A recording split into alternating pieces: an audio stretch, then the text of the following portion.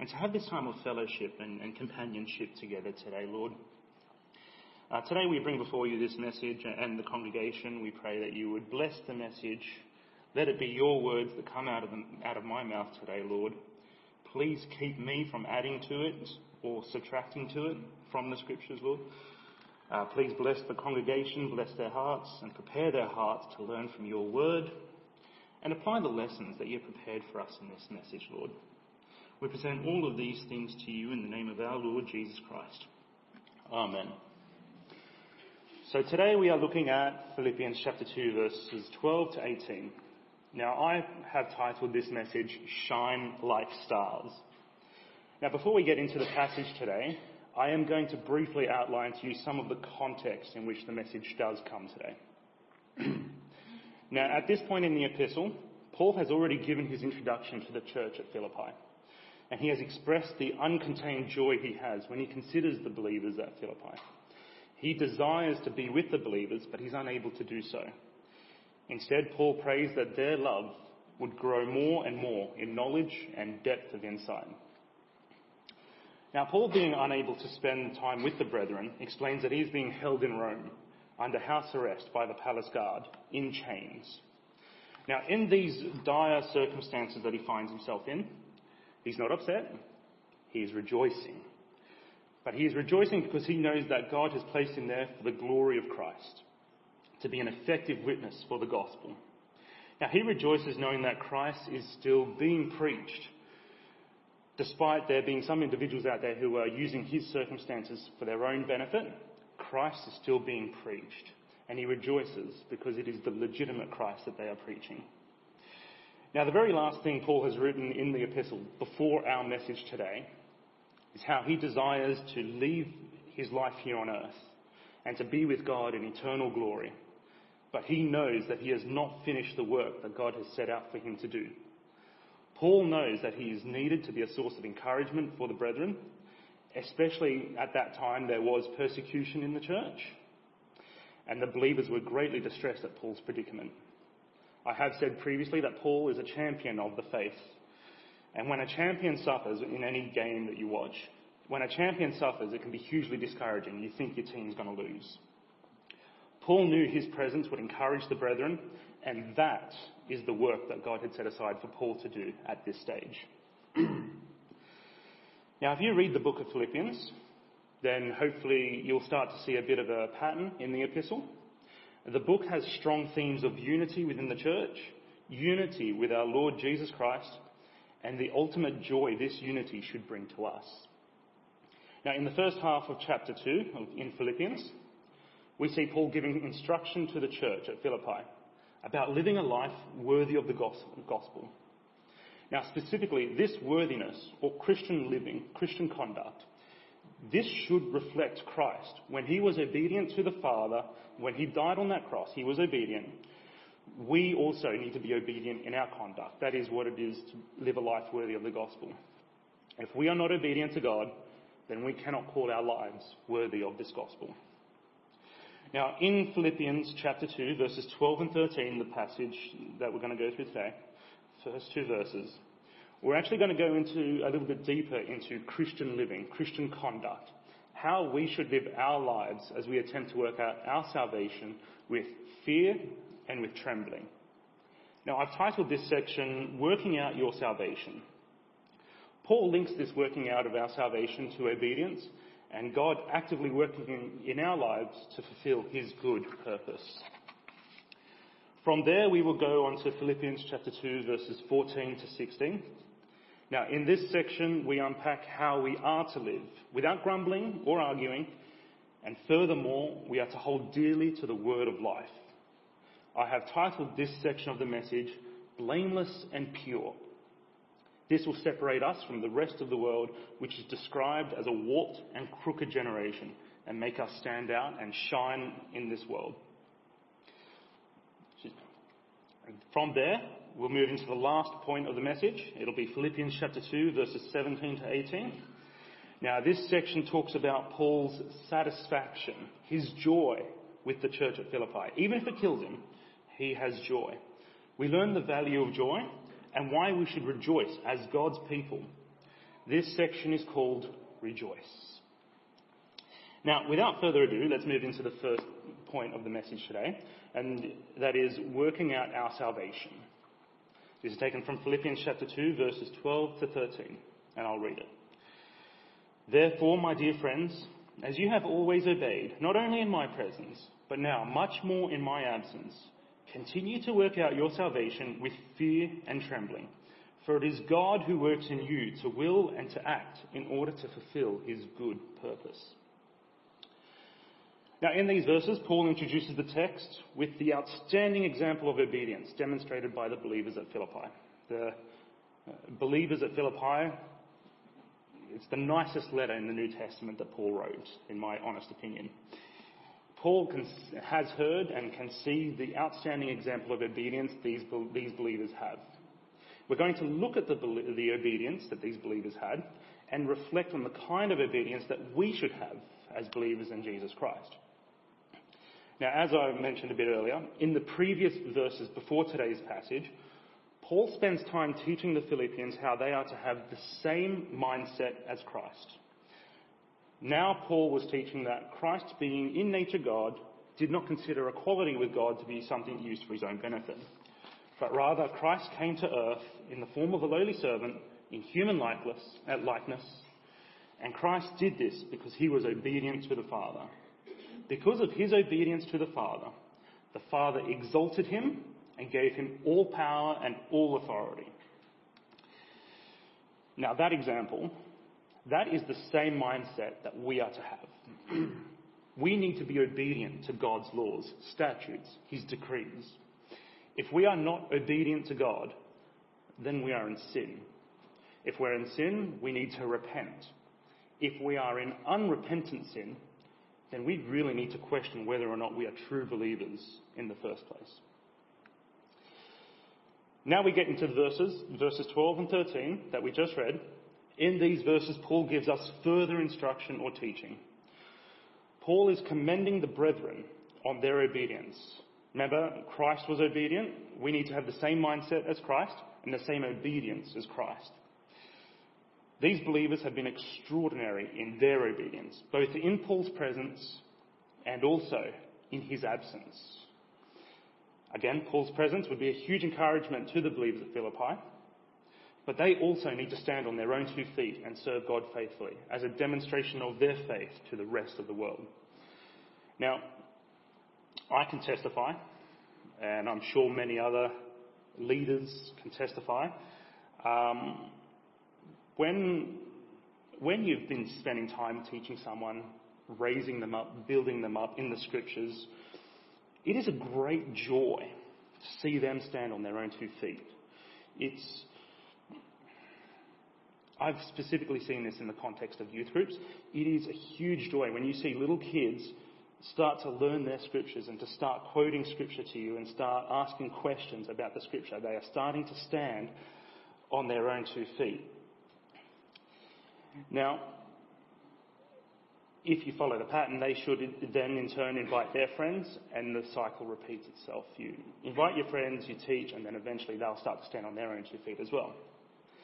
Now, when you spend so much time devoting yourself to the development of someone in the faith, when they do finally start standing on their feet, start preaching and declaring the gospel with vigour, courage and bravery, it's an amazing thing to witness. It is an amazing feeling to know that all your hard work has yielded some results in this person. Now, when we look at what Paul is saying in verse 12a, the first half of verse 12, as you have obeyed, not only in my presence, but now much more in my absence, we can see that Paul is feeling this same sense of pride, of achievement towards the believers at Philippi. He has spent this time teaching them, educating them, and now they are standing on their own 2 feet. And that's a real encouragement for him. But now let's look at the second half of verse 12. We can see that despite their wonderful obedience, they still have work to do. They're not perfect, and none of us are. They are to use that wonderful obedience to work out their salvation with fear and with trembling. Now, my experience with people, when they read this verse, work out your salvation with fear and with trembling, my experience is people do not understand what this verse means. Either that or they don't take it seriously. It's almost as if they're not taking their faith seriously. They claim to be Christian, but they're not pushing themselves to grow and to learn in the faith. They're not working out their salvation with fear or trembling. Now, what we're going to do is to actually break these two words down to try and understand what the Scripture is teaching us. And the first word is fear. We're going to try and understand what fear means. Now, fear is used in this passage. It's used in conjunction with the idea of fear of the Lord.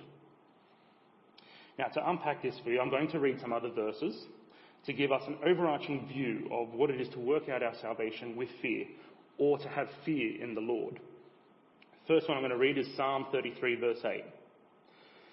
Let all the earth fear the Lord. Let all the people of the world revere him. Second one, Psalm 40, verse 3.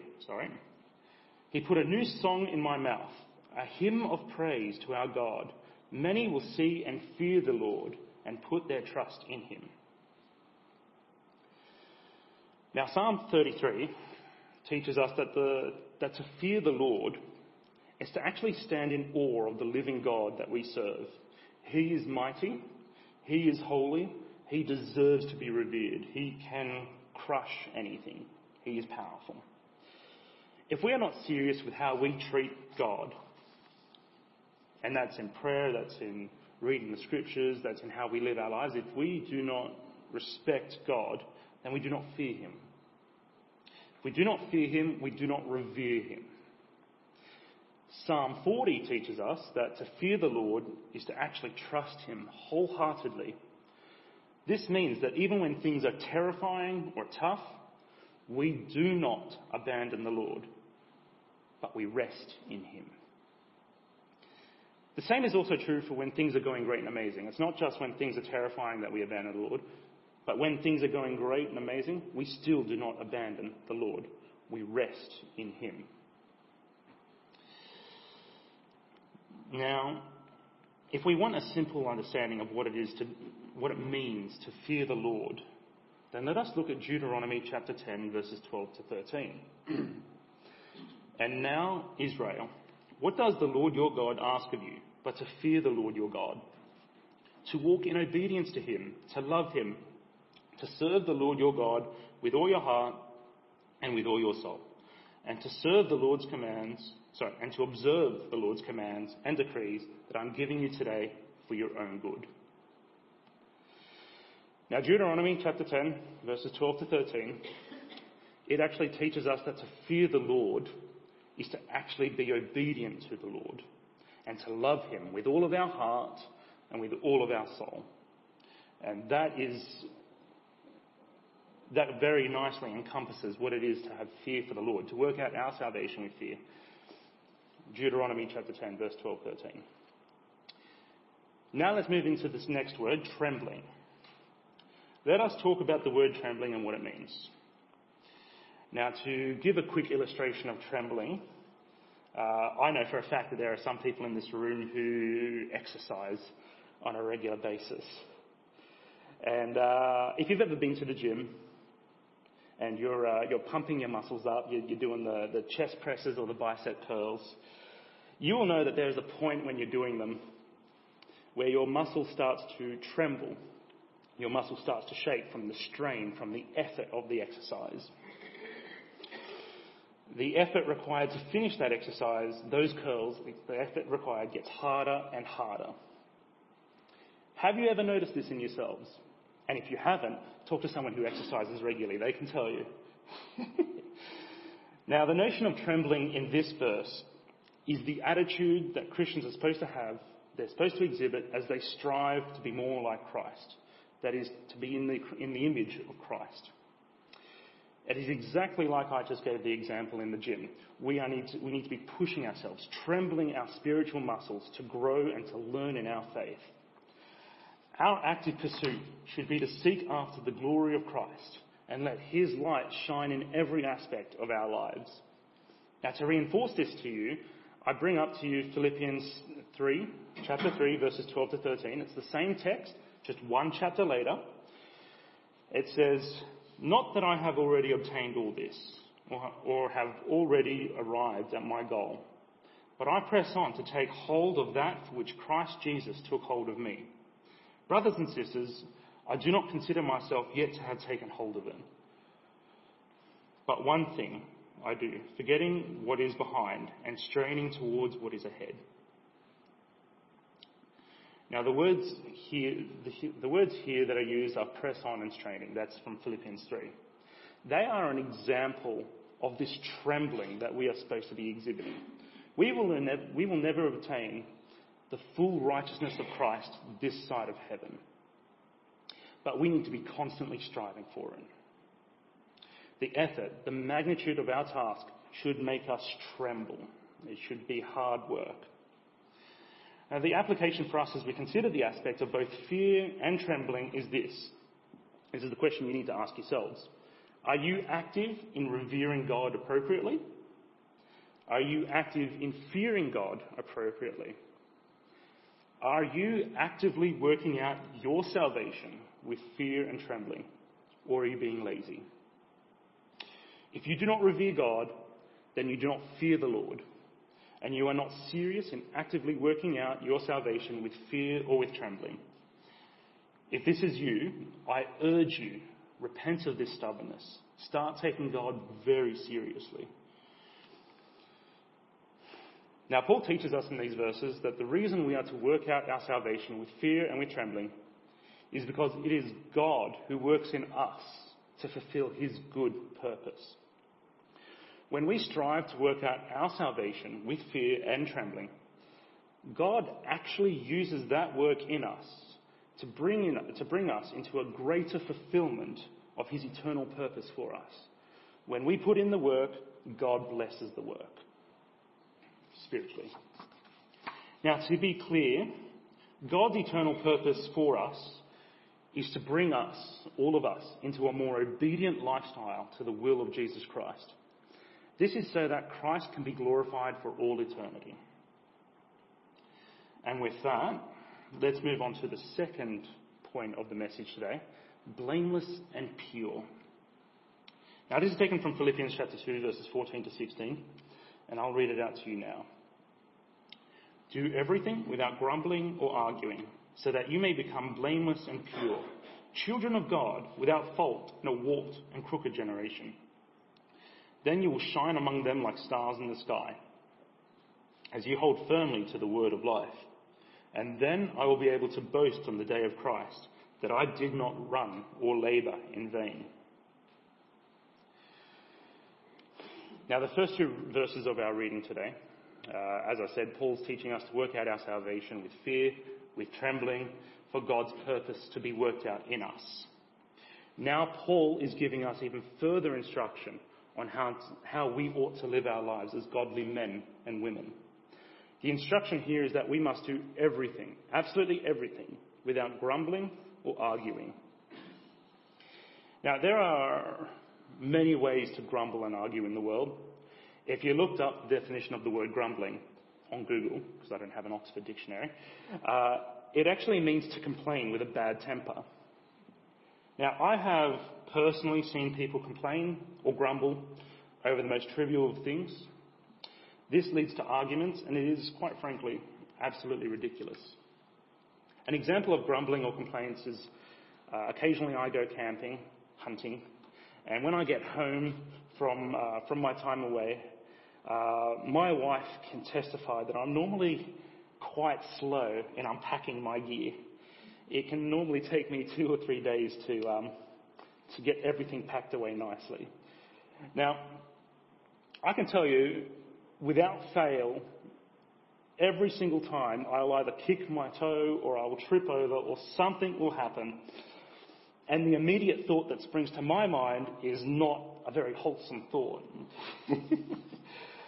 But if I went from that immediate reaction and then I proceeded to complain about the situation, I am in breach of the instruction given in the reading today, the passage. I'm complaining and I'm grumbling. and over something so trivial. Now, the instruction, do not grumble or argue, it's not just about trivial matters, but it's actually also in regards to much more important matters as well. The book of Philippians has a very strong theme of unity throughout the text. I've said this already. And the instruction here about grumbling and arguing is specifically a warning against grumbling or arguing against fellow believers.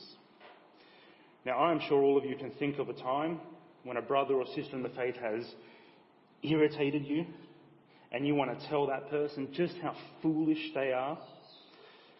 Can you imagine how discouraging that would be to the fellow believers, to the brethren, if you were constantly grumbling and arguing against them? I may be a terrible preacher, but don't come tell me. Let the elders do that. Now, I'm sure if you ask the people in the church who have been here for quite a while, you'll identify them with the grey hairs on their head. They could tell you of the instances where brothers and sisters have argued or grumbled and how discouraging and damaging that was to them, but also to the church. Now, to apply this teaching to us, we have to ask ourselves, have we ever complained or had arguments or have grumbled over anything, especially against fellow believers? Have we ever done that? If we have, then we are in breach of the instructions given here in this text, and we need to repent of this. Instead, we must be very active in being united and having fellowship with our brothers and sisters in the faith. The instruction also applies to brothers and sisters in other denominations as well. It's not just the Baptists who are the right ones, sorry to say. But brothers and sisters in other denominations, we must have unity and fellowship with them as well. If they are Bible believing, we must have unity with them. Now, if you want an example of this, I have plenty of examples of having fellowship with believers in other denominations, so please come speak to me if you're uncertain what that looks like. I'd be more than happy to give you plenty of examples.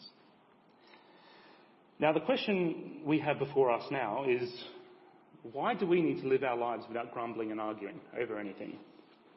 Why? That's the question. Paul tells us the answer to that question in verses 15 and the first half of verse 16 of our reading. I'm going to read it. Verse 15 to 16a. So that you may become blameless and pure, children of God without fault in a warped and crooked generation. Then you will shine among them like stars as you hold firmly to the word of life. If you look at these verses, there are actually two reasons that Paul has listed here as to why we must stand firm and united with one another, and not to argue and grumble against each other, but to be united. The first reason is so that we may become pure and blameless, without fault in this warped and crooked generation that we are living in. Now, this is important for us to meditate on, because from the biblical viewpoint, the world around us is dying, and it has become warped, it has become crooked and evil, it has been corrupted. This is why Paul frequently talks about the world being our enemy throughout the New Testament, and if you read the New Testament, you would know. I do not need to tell you how the world thrives on chaos and the deliberate disobedience to God's will. We've recently celebrated a Pride Month. I don't need to explain just how warped and crooked the generation around us is. If you are currently in school or even in work, you will be constantly warned against bullying and harassment and gossiping. That's because these things are prevalent in every area of life. The world is warped, it is crooked, it is evil, it is corrupted. Now, our conduct must not be a reflection of the world's conduct. We, believers, we have a moral code which we follow. It's found in the Scriptures. We have a moral code. It's found in the Scriptures. And it's brought to life in us through the Holy Spirit when He regenerates us and He enlightens us. If you are behaving and acting like the world, then there's really no reason for us to assume that you're a Christian in the first place. Your conduct has to be different. We must be pure, blameless, and without fault in this world. Now that's the first reason Paul gives us. Let's now look at the second reason that Paul gives us in that verse. The second reason Paul provides is so that we can shine. Paul uses an interesting illustration here to shine like stars in the sky. And if you remember, that's actually what I've titled the message today, Shine Like Stars. What this actually means is that when we are blameless and pure in our living, then we actually stand apart from the rest of the world. Our conduct reflects the character of God. It is different. It is unique. Now, an example I can give you is a fellow believer in the faith. Used to be an old work colleague of mine. And while we worked together, another colleague of ours was a witch. Openly admitted to being a witch, practiced witchcraft, and yeah, that was quite interesting. But my colleague, the Christian, the fellow believer, he repeatedly talked to her about this sinful lifestyle that she was living. They would have disagreements that would last days. I've witnessed it. But one day, she said to me that this fellow believer is one of the most kindest and respectful people that she has ever come across in her life. They disagree, and she respects the disagreement.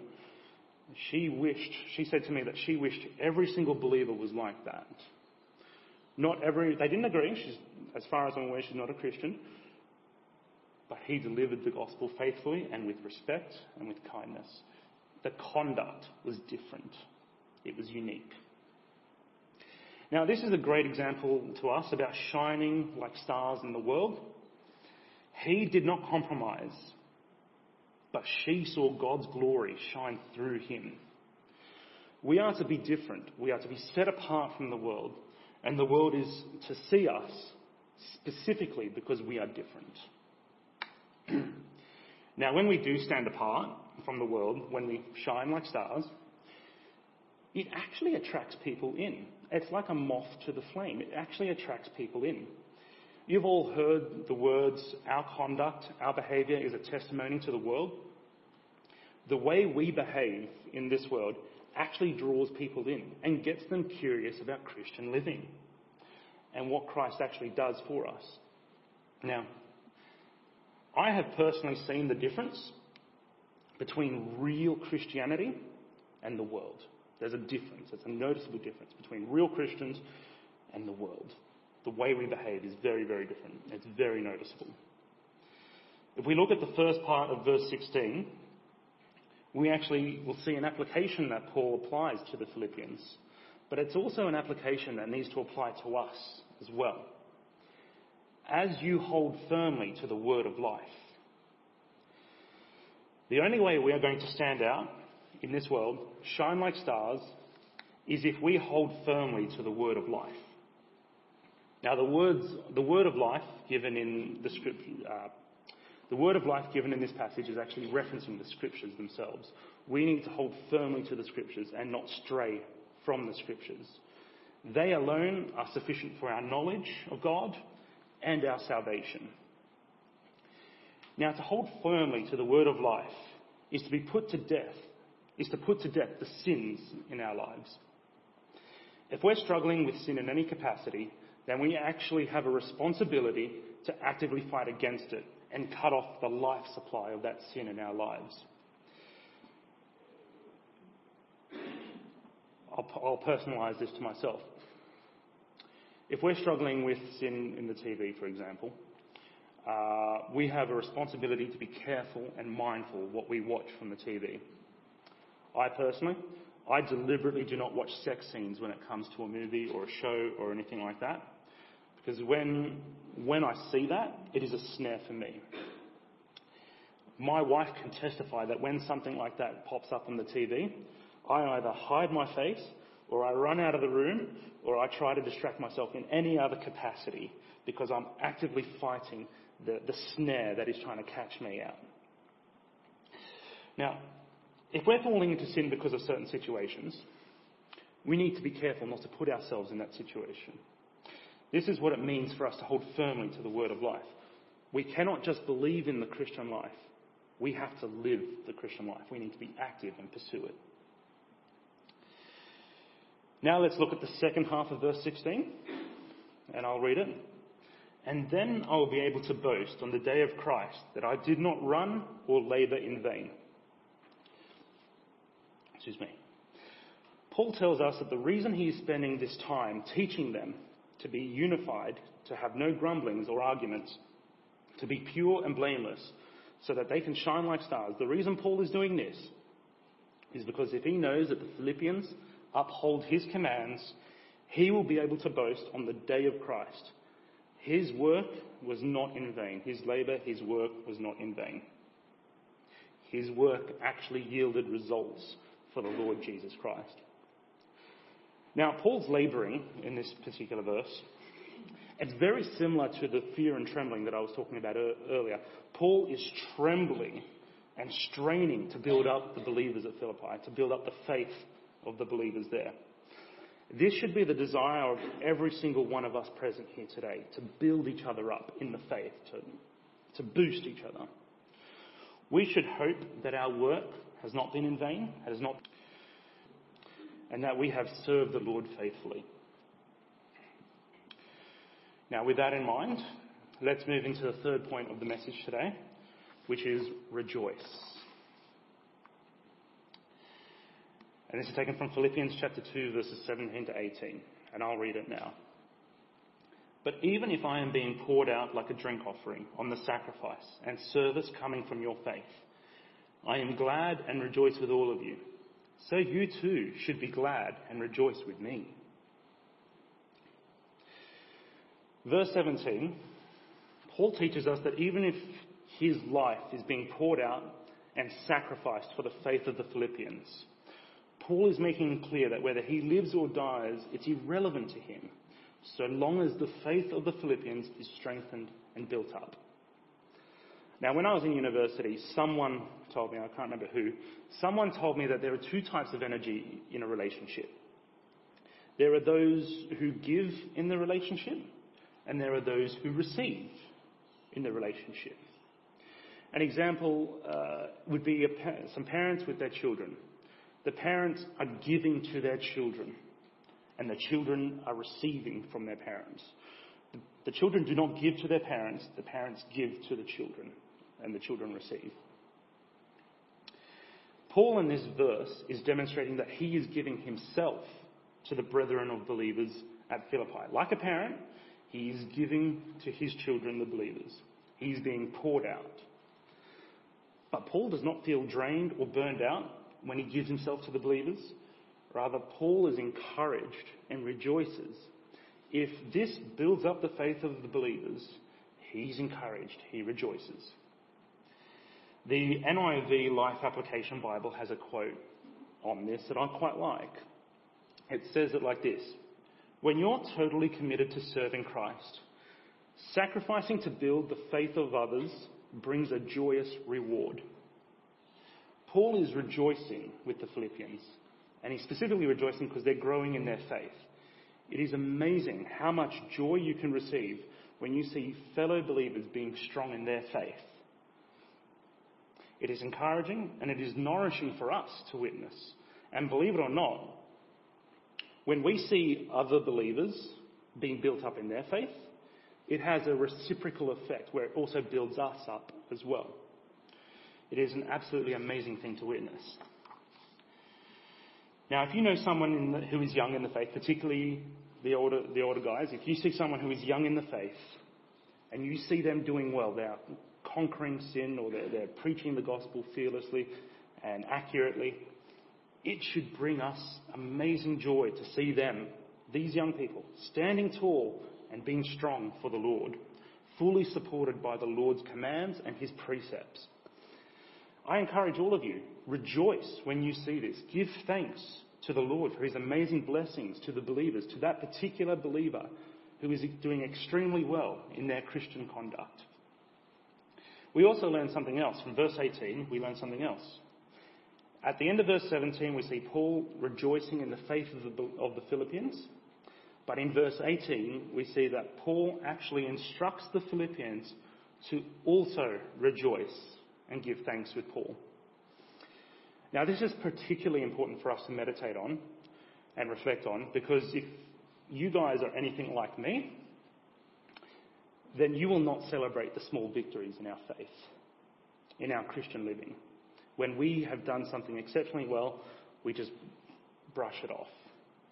There have been times where I personally have done some amazing work for the gospel, for Christ, for the kingdom.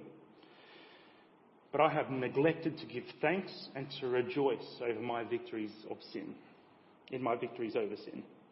However large or small they are, I have neglected to give thanks and rejoice. I am confident that many believers do the same thing. But the problem is, if we do not rejoice, if we do not give thanks for our victories, it makes it that much harder to conquer the same sin down the line. We need to be, when we succeed, when we are victorious, we need to give thanks. We need to praise the Lord.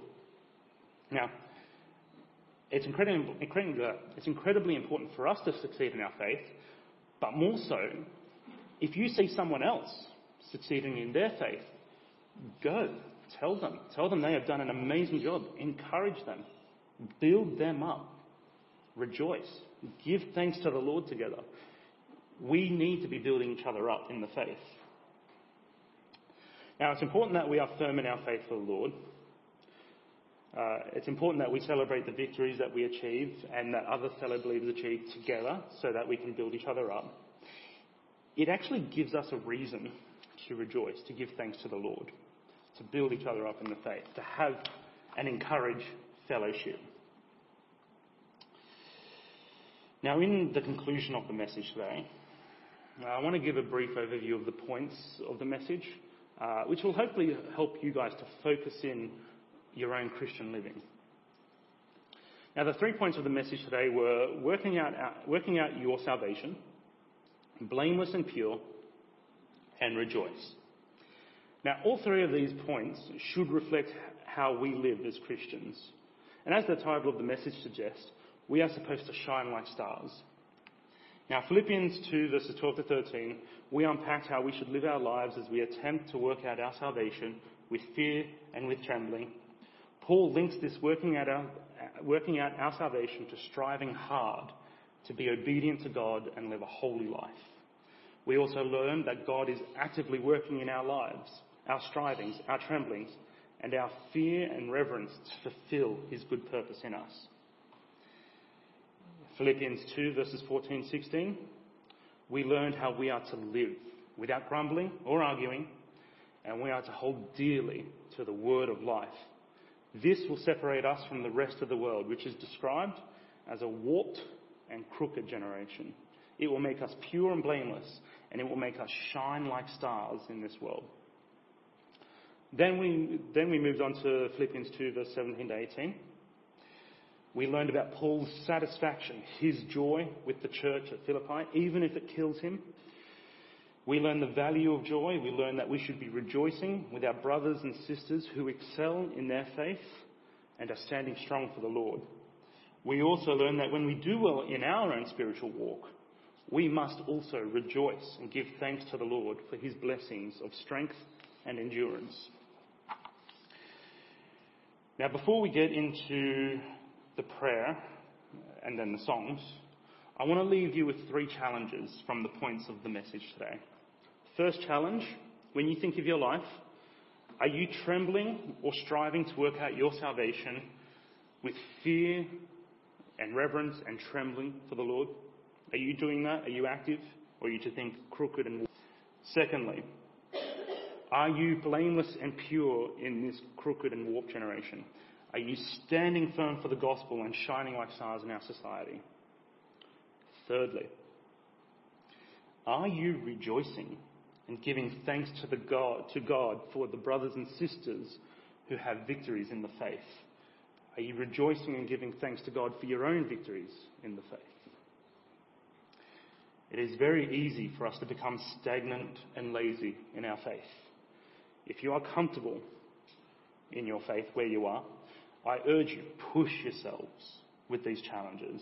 Be godly men and women who will shine like stars in this world. Now let's pray together, and then we'll get into the songs.